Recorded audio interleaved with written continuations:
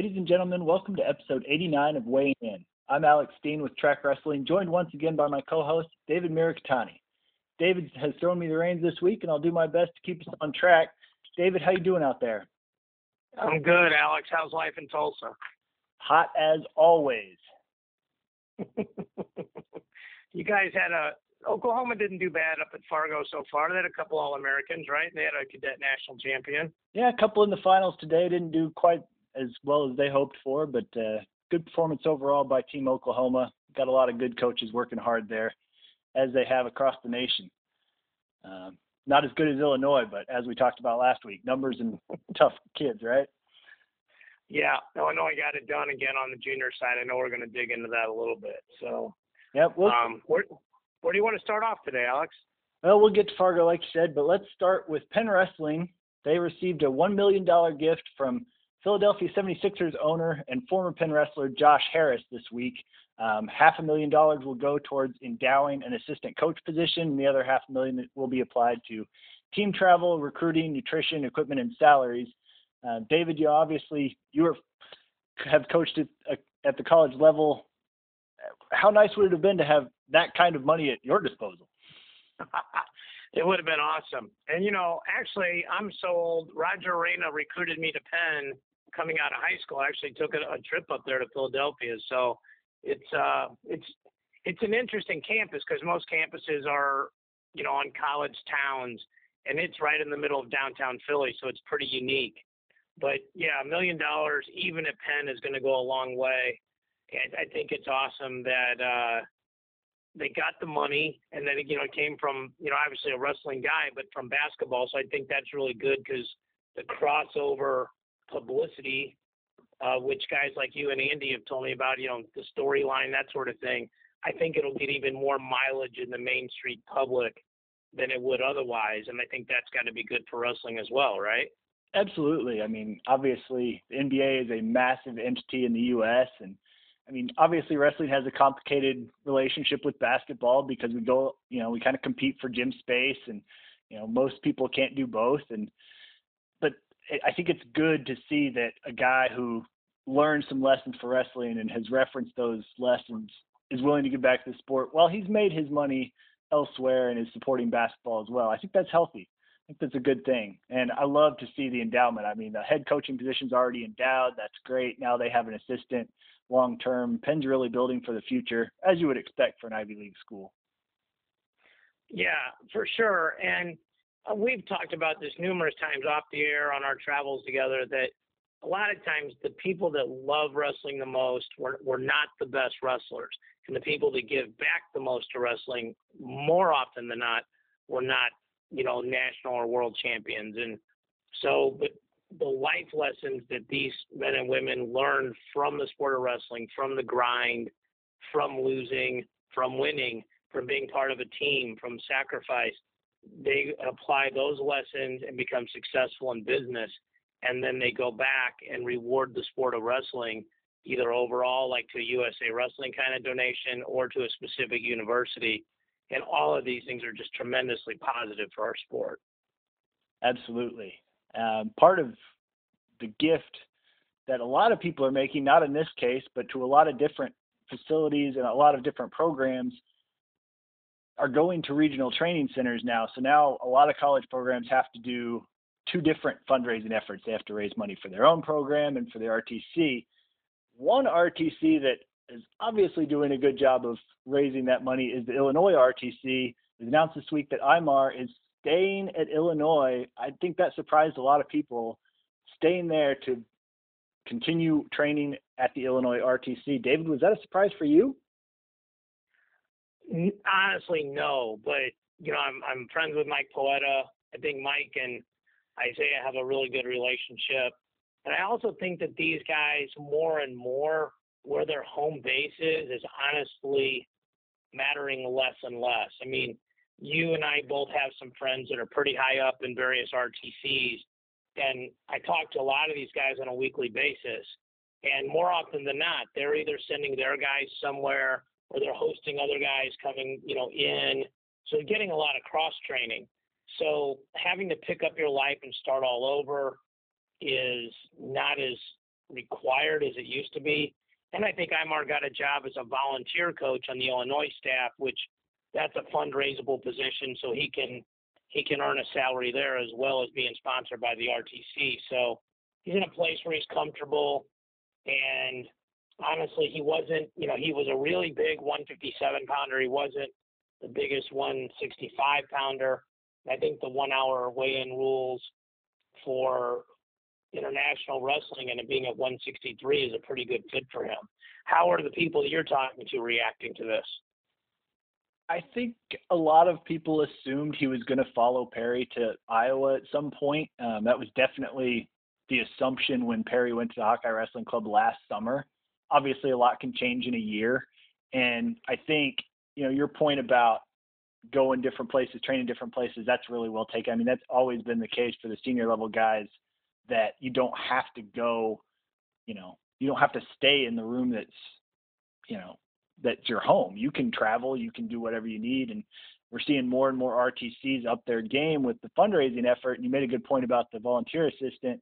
That's really what you need to look out for. Number one is, can you make enough money to live? Can you do the things you want to do? And then you can figure out the training part. I mean, I know, nothing bad about the Illinois RTC. I'm not saying that at all, but it's, he might go to the Hawkeye Wrestling Club and train there a little bit. He might go over to, Pennsylvania and hit those several RTCs out that way. Wherever he needs to go, Lincoln, obviously, to train with Burroughs, wherever he needs to go, still accessible to him, even at the Illinois RTC. He's right there in the middle of it all. Not a big deal. So I think you're spot on with that. I think we're going to see this more and more. Yeah, and I got a chance to be at the Olympic Training Center, or the OTC, about a week and a half ago, and I got a chance to interview Jaden Cox. That interview's up on track right now. It's about 7 or 8 minutes, and it's really a good one, not because of me, but he was really great.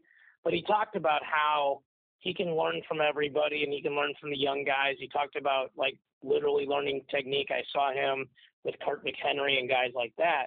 But he also talked about how, hey, the World Training Camp is now at the OTC, so he can get a Kyvan Gadsden and a Snyder and those guys.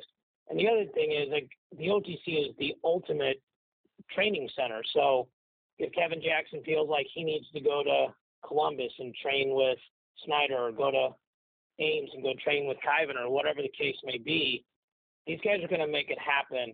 And, in my business life, we do money for a living, and I always joke, whenever anybody says it's not about the money, it's always about the money.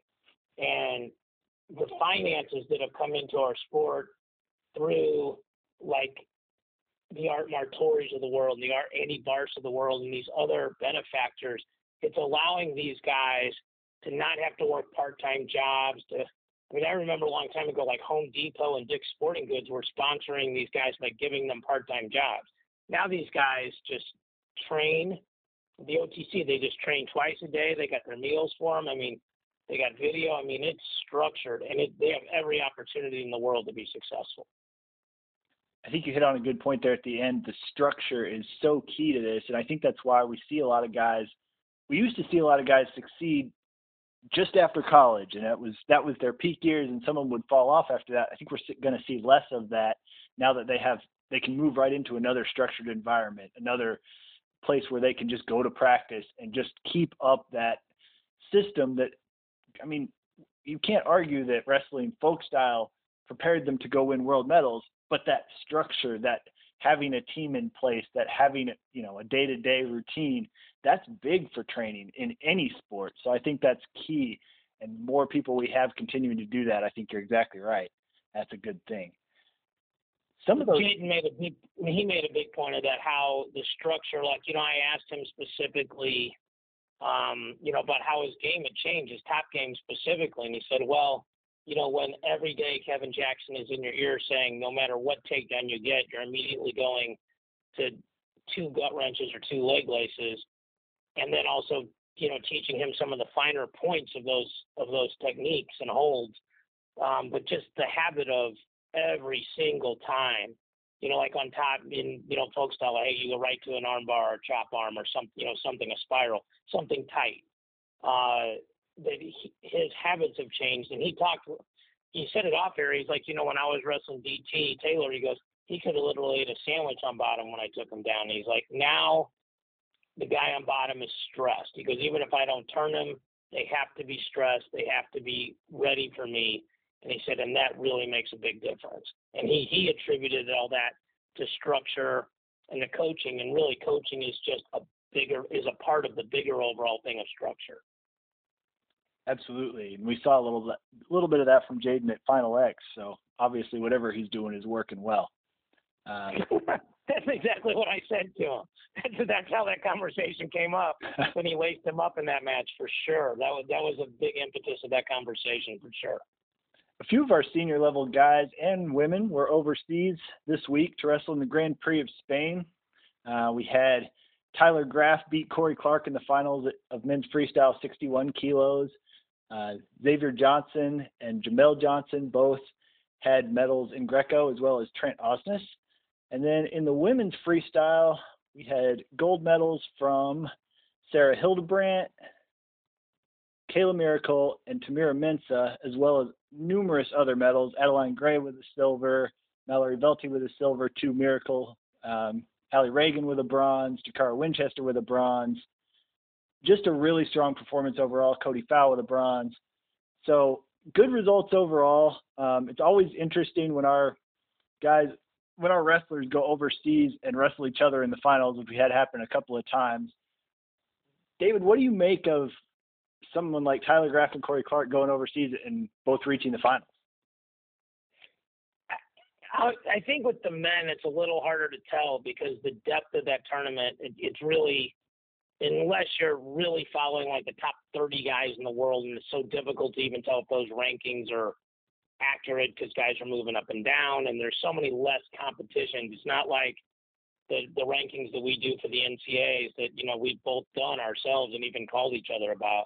It's the number of times these guys compete is so much less. It's very difficult. You're almost going off, results like 2 years ago sometimes. But I did have a chance, and hopefully we're going to get this posted, today or tomorrow, to do about an 8 or 10 minute interview with Terry Steiner and at the OTC, and they were about a week out from the Spain tournament, and he told me about it on air and off air and how deep that tournament was for the women and how that was an important tournament, that it was an important tournament to do well in, that they wanted to perform well there. It was one of the things that they were peaking. And one of the things that was cool is when they were training and they were sparring, they pulled some of the hammers out of that 2024 the Olympic developmental camp, and they were sparring with like the Mensahs and the Miracles and those people of the world there. And it was cool to just watch, and it wasn't boys and girls, it was just wrestlers wrestling. And it was, one of those guys was Vinny Zerban, who's from here in St. Louis, and he was wrestling with Mensah. And, I know that was a cool experience for him just to get to train with somebody. It's a different feel, it's a different look, it's a different style, but also somebody when they go perform overseas, not like he would think he had like credit for that, but it's like, you become more of a fan after having actually sparred with that person. Absolutely. And I know they've been doing that more at the OTC, trying to get the younger guys and girls involved and just kind of integrating the levels so that they feel that way. And I think kind of building it more into a program, whereas a lot of times before, I think it felt like a whole bunch of different camps that were all thrown together to be a Team USA. So I like to hear that. Clark did beat one guy on the way to the finals that had been Joseph Molnar of Hungary. He's a veteran. He's been to a bunch of world championships, but you're right. When you look down the entries on the women's side, it's just so much deeper. I mean, you see Adeline Gray losing to Erica Wiebe from Canada, who's tremendous. Elena Perez-Kova came back and wrestled, and she lost to Daniela LePage from Canada in the first round.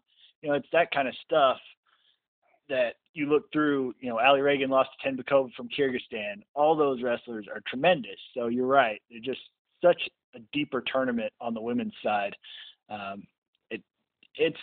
think that you see that more often just from covering international. You see the women just seem to show up more often to the same tournaments, whereas, like you said, the men sometimes can go years without, if they don't make the world team, they can go years without really a big tournament, which is strange. Do you think that might have something to do with the fact that men's freestyle and Greco has so much more development, so much more history. They're more set in their ways. They don't change up the schedule as much. I think so. I think it's a great point. I never thought of it that way, but I also think that as obviously women's wrestling is the newest of the three sports, freestyle, Greco, and then women's, which is freestyle, that in order to make that push, probably UWW said, look, we're only going to have so many events. You guys need to be here. And I mean, whether that was an official conversation with the countries or not, I'm sure that was definitely an unofficial conversation. And it would be good. I mean, it's interesting. You and I have been involved in wrestling in a long time, and it's different levels, right? Like when you're a fan, like we want to see Alex and David wrestle for the number 1 and 2 seeds, but it may not be in your team's or my team's best interest. It might make sense to sit one of us or bump one of us up for the tournament or the dual meet. And the coach is going to do what's best for their athlete. They don't care about storylines and they don't care about those other things. So you kind of got to find scenarios. The men have more flexibility, like you're saying. Like, well, we don't wrestle here. We'll just see him at the Worlds. We'll see him at 4 other times along the way. And a lot of these guys are training with each other internationally. Like Chamizo comes over here all the time and trains in the States. But I think it's a good point. You could see in Steiner's demeanor when we were talking about it, how important this tournament was for them as a prep tournament to get matches in, to get video, to get all these things in preparation for the Worlds, where the U.S., a lot of those hammers were at training camp, they're Final X, they're those things. And, it'd be great if Tyler Graff and Corey Clark jump levels. It's just kind of hard to necessarily tell that. Like, I was literally standing 6 feet away from Corey Clark wrestling Johnny DeJulius on the backside in the U.S. Open in Vegas, and like 4 people were watching. It's so crazy, which is another conversation, how people will come out to root for the laundry, but if you take those people out of those uniforms, like the vast majority of the casual fans go away and don't focus on just the wrestling. Yeah, and you made a good point there.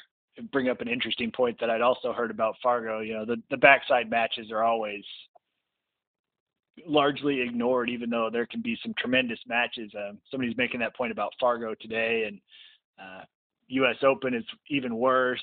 NCAA's, some people don't even show up for the Saturday morning session, and all those guys are all Americans. So that's another rant for another time. But Fargo is going on right now, and we had junior finals today, junior freestyle for the men.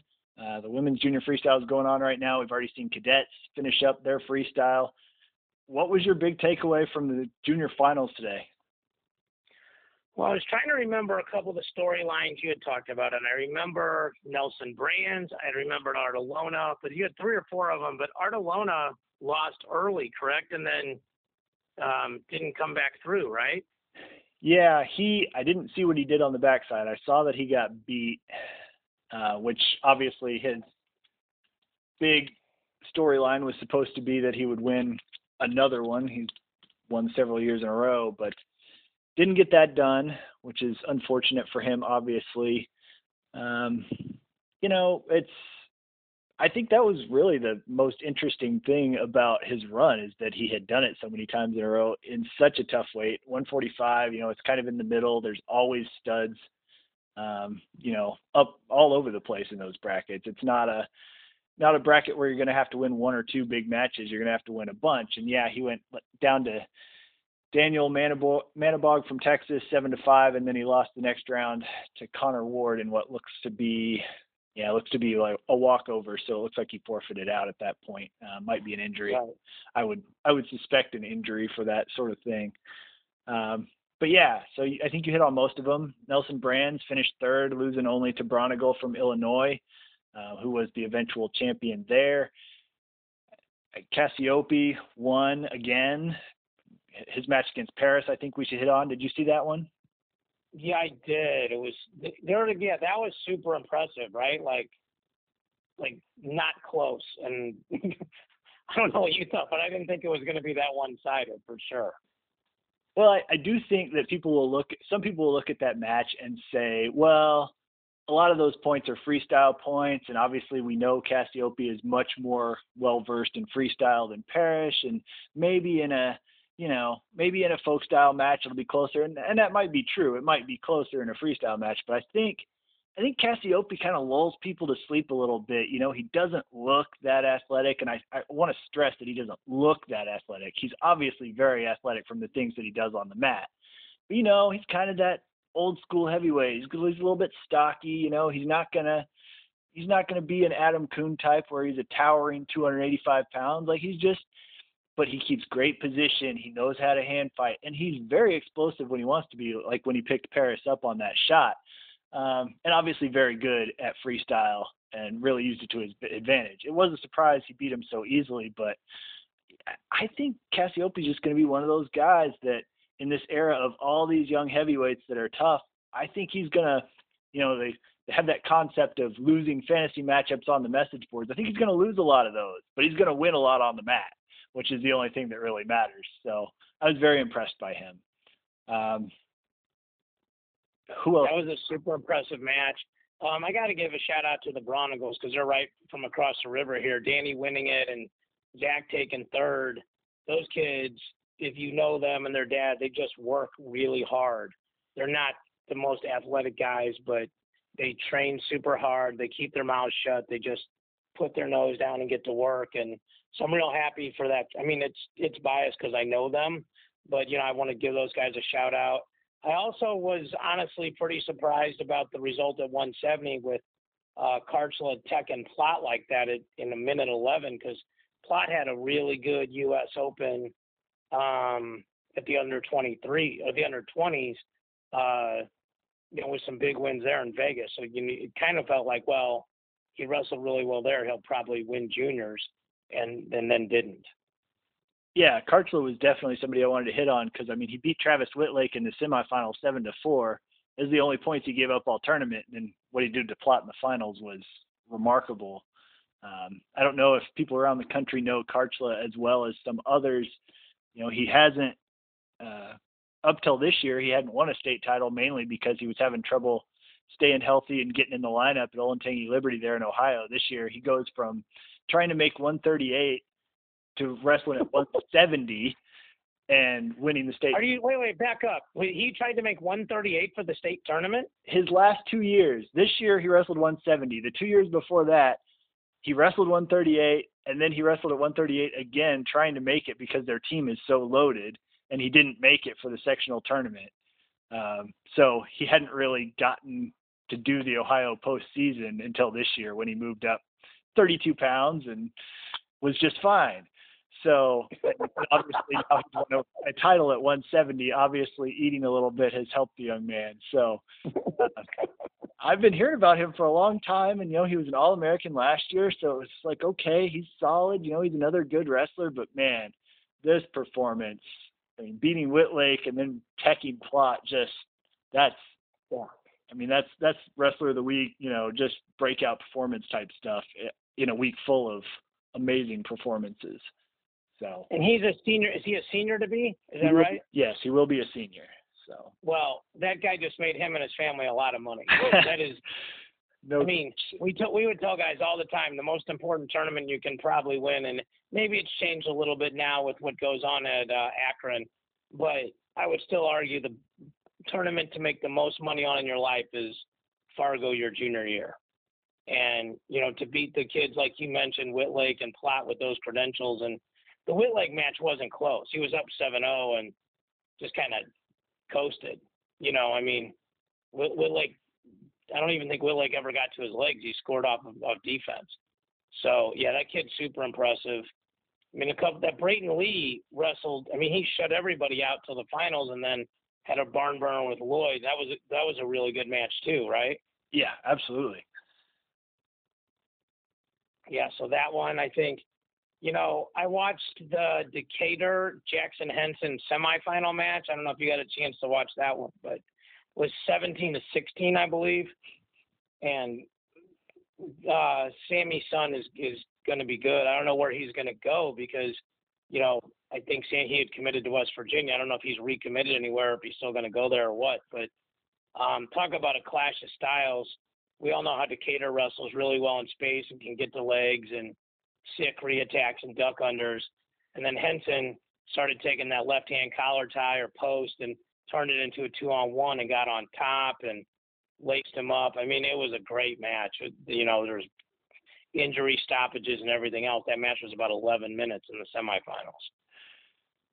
Yeah, I mean, that kind of match, it seems to be a Fargo staple, and you get a few of those every year, and they're so much fun to watch, especially when it's a clash of styles like that. And that's one of the reasons I really love this tournament. I mean, I know Patrick McKee won 10 matches on the backside.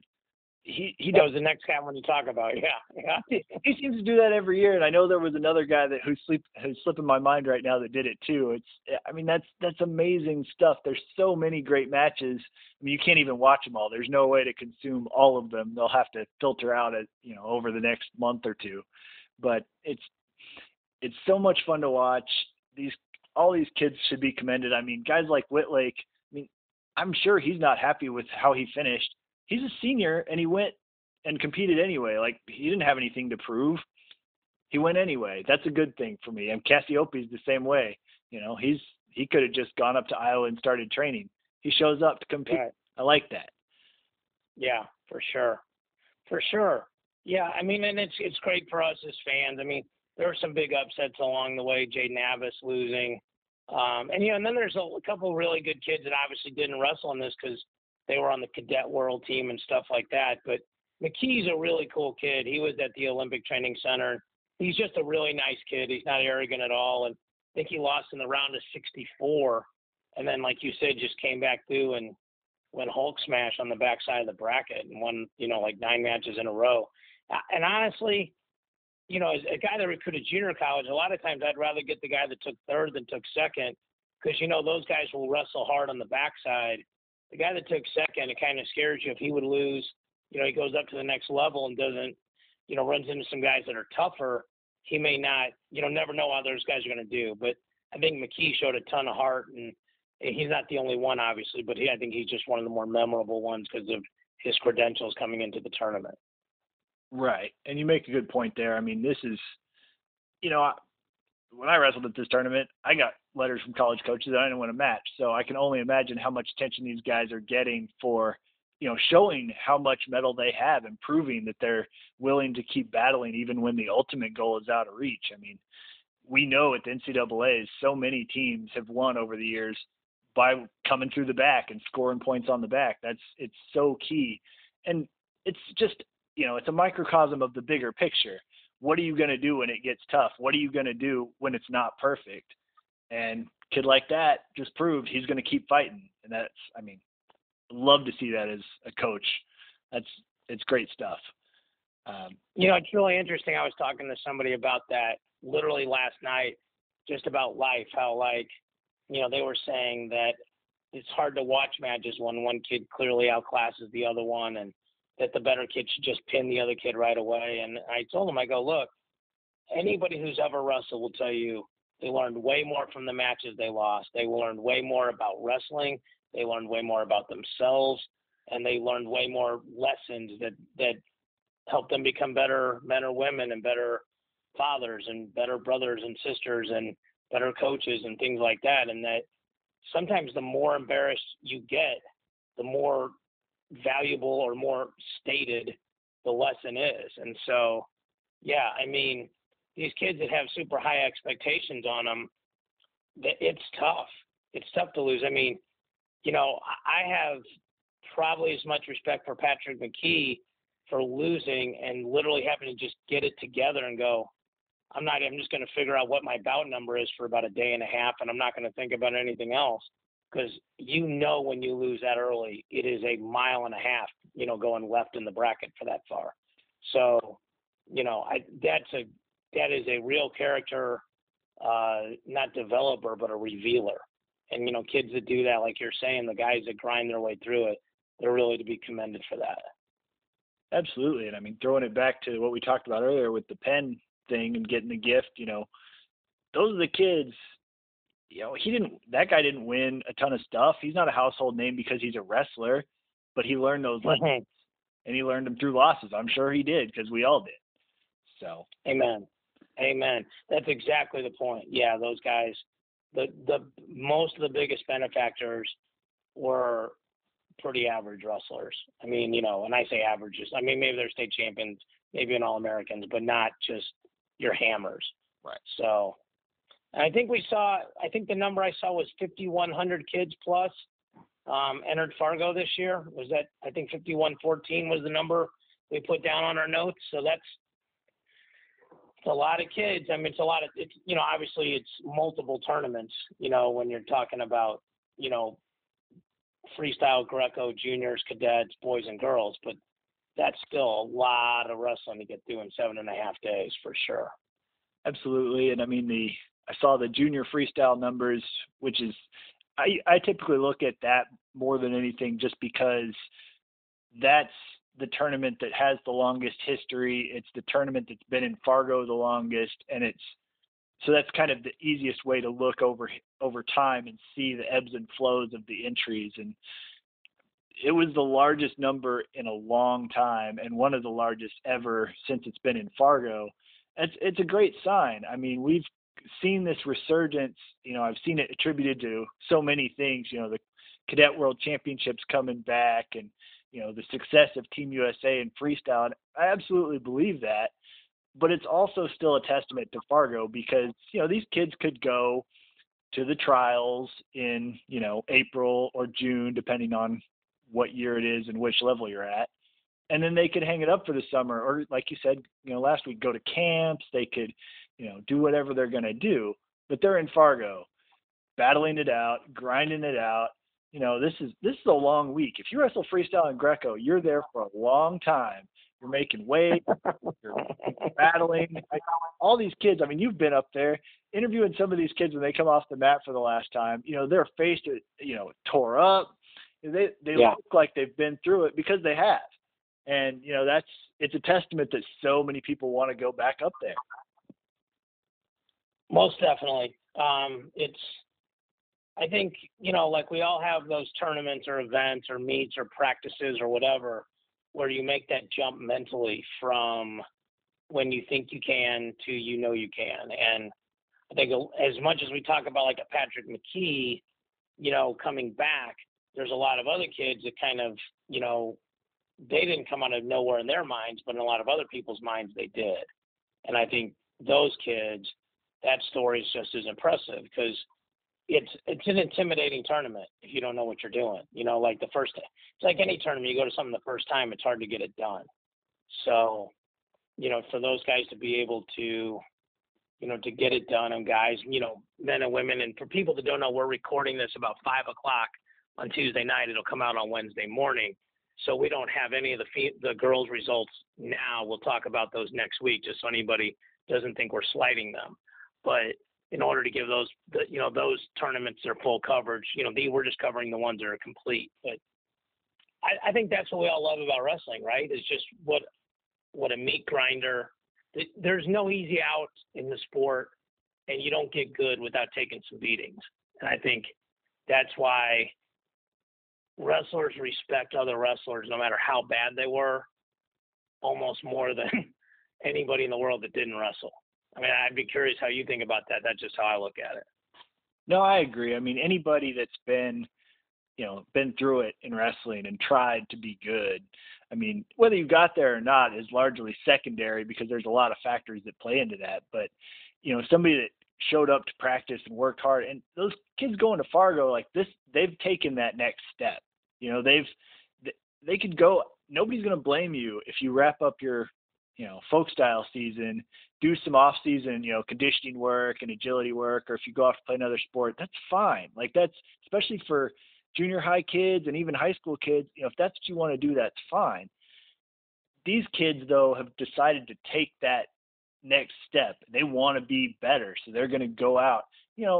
So much work comes before you ever get to Fargo, to qualify, to keep training, to stay in shape, to go through the state camps, to travel up there. Once you get to Fargo, like, that's months of preparation for a lot of these guys. You know, some of them have been to junior or cadet duels, and just so much work goes into it. Everybody that goes to Fargo wants to be good. So that, I mean, I'm in complete agreement with you. You've got to give them respect for that. And, you know, yeah, you can probably find one kid out there that just goes and doesn't really work hard, and you can take the one off. But by and large, these guys have been through it, they've battled, and they've proven something to the rest of the world. And anybody that's been through that knows how hard that is to step out there. So they have my respect, and, you know, we'll sit here and break down the results, but at the end of the day, what they've learned is far more important than the wins and losses. Well, I think the other thing that you see, and I coach some MMA guys, and I literally tell these guys to stop posting this on social media. Like, these people that say, well, I weighed in, the hard part is over. Like, that's not true. It's not even close to true. Like, the worst guys in the world make weight, you know. So these guys made weight, did the grind. You know, I remember, you know, I used to do vertical pairing, not brackets. And, you know, my dad would just tell me, like, you're red or you're blue, and that was it. That was, you know, that was really, I think, almost better. Like, if you don't know who you're going to wrestle, you can't psych yourself out a lot of times. And then, you know, I think you can get out of your own head, which is a young kid. You know, that's a very positive thing in a lot of cases. So, yeah, these kids are not only winning matches, but they're helping themselves with self-confidence by overcoming these things. So I think that's a really cool part of all this.